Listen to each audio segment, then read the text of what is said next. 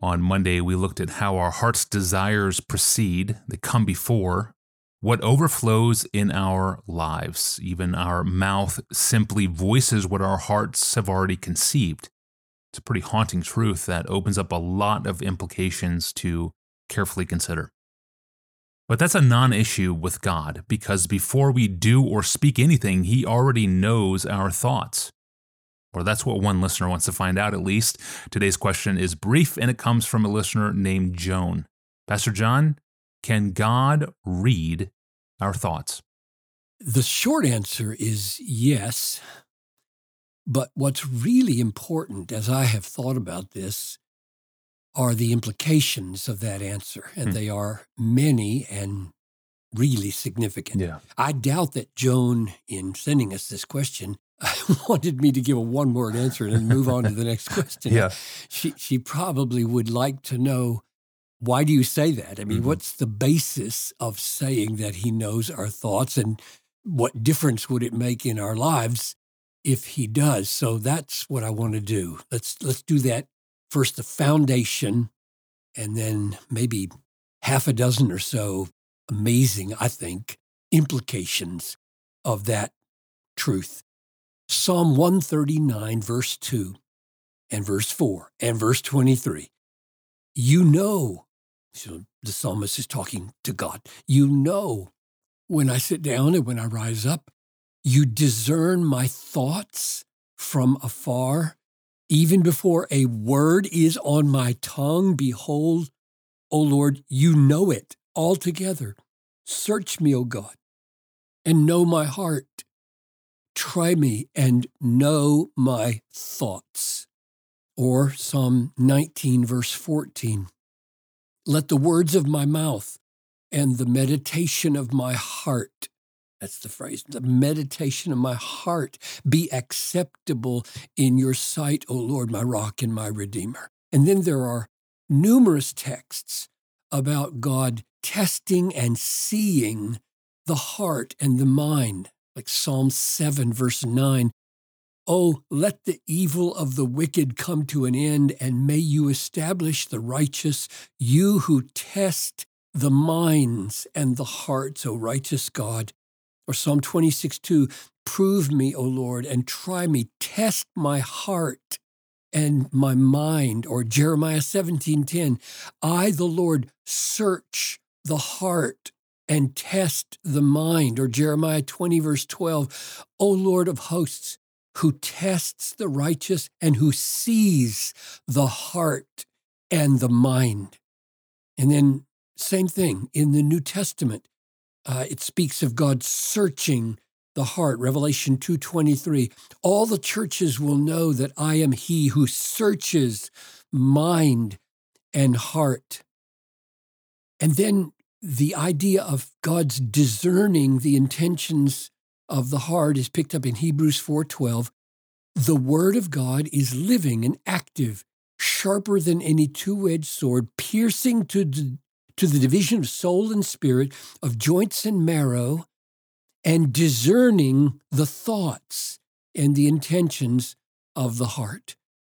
And in the final judgment, God will take into account the secrets of the heart, Paul says in Romans 2:16. On that day, when according to my gospel, God judges the secrets of men by Jesus Christ. So repeatedly, we read that God knows the heart and its thoughts. 1 Corinthians 3:20, the Lord knows the thoughts of the wise, that they are futile.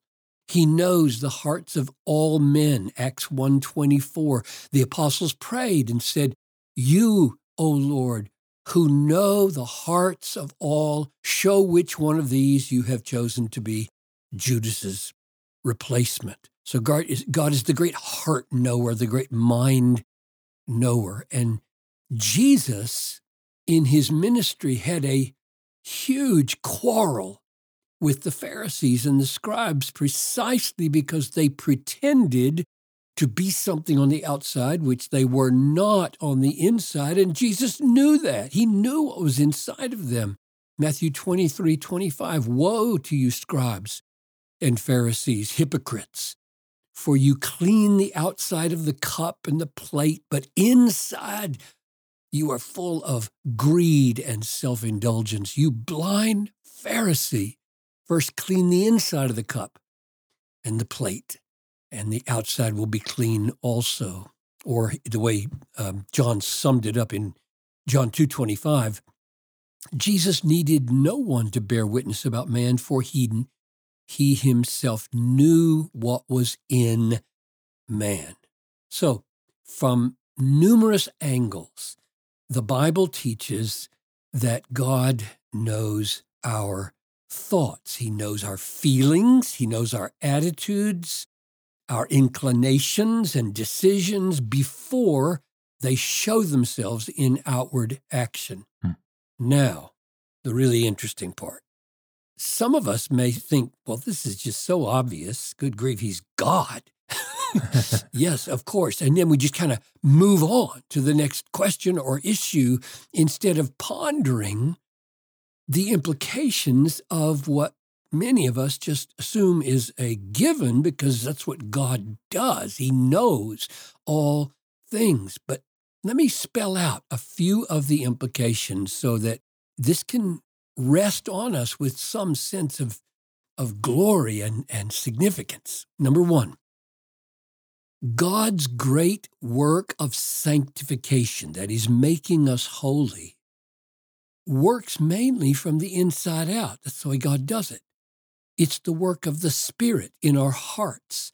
Paul prays, now may God, the God of peace himself, sanctify you completely, and may your whole spirit and soul and body be kept blameless at the coming of our Lord Jesus Christ. That's 1 Thessalonians 5:23.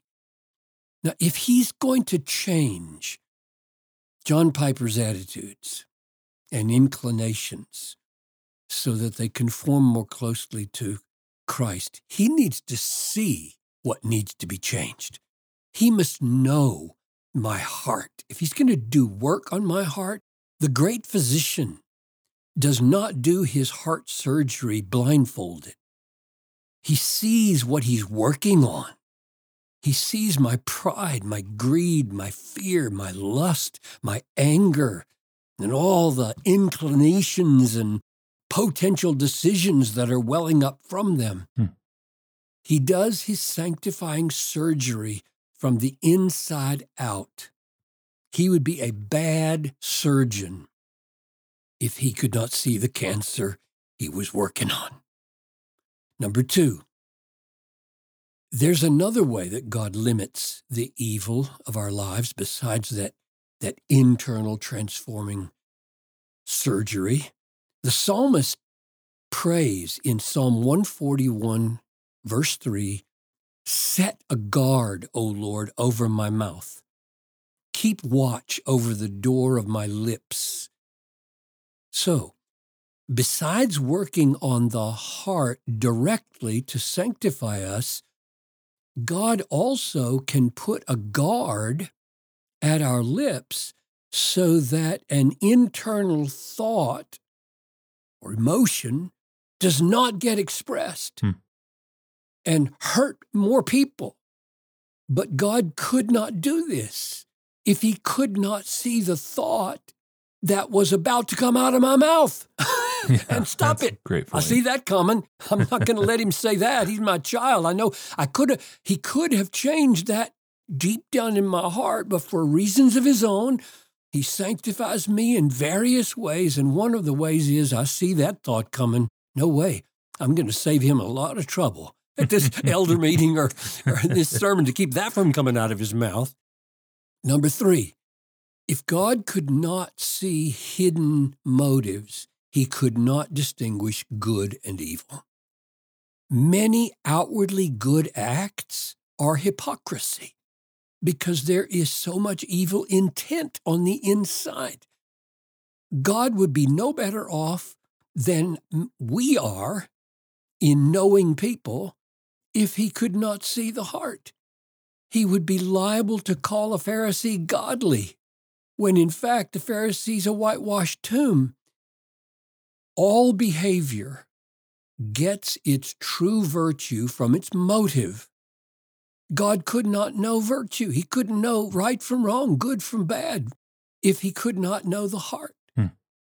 Number 4, God could not receive worship from the paralyzed, the totally paralyzed, if he could not see their hearts.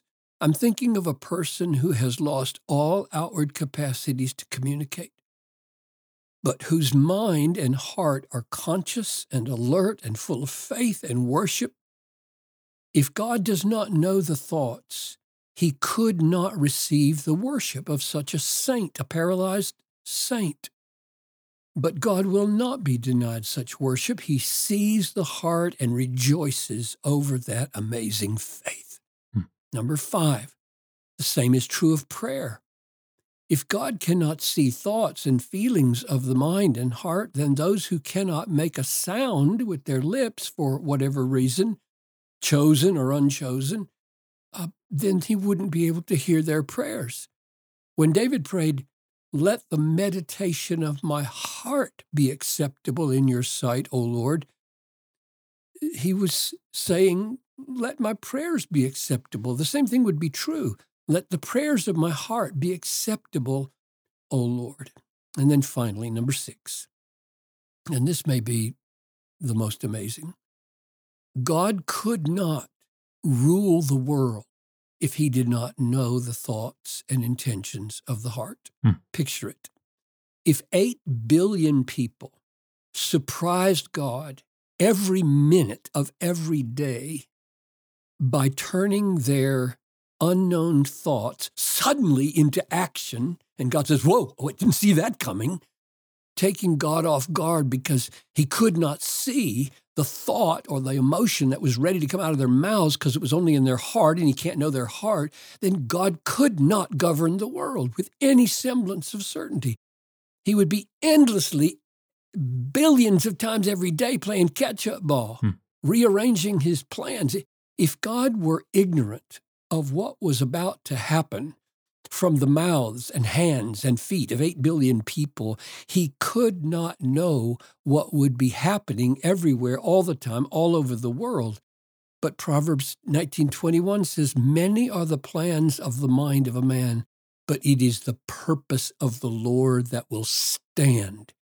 God knows the plans of the mind, and in his sovereign wisdom sees to it that all goes according to his perfectly wise plan. So, yes, Joan, God reads, knows our thoughts, and the implications are vast.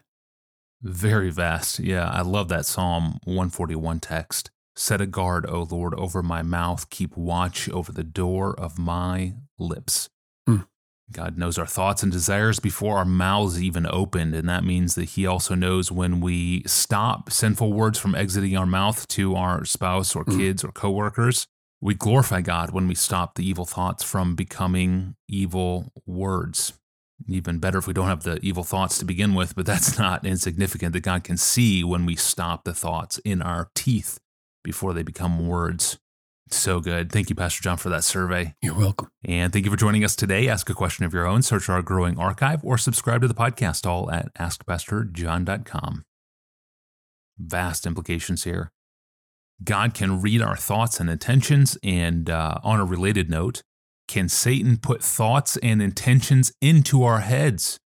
And if so, what are the implications of that possibility on our lives?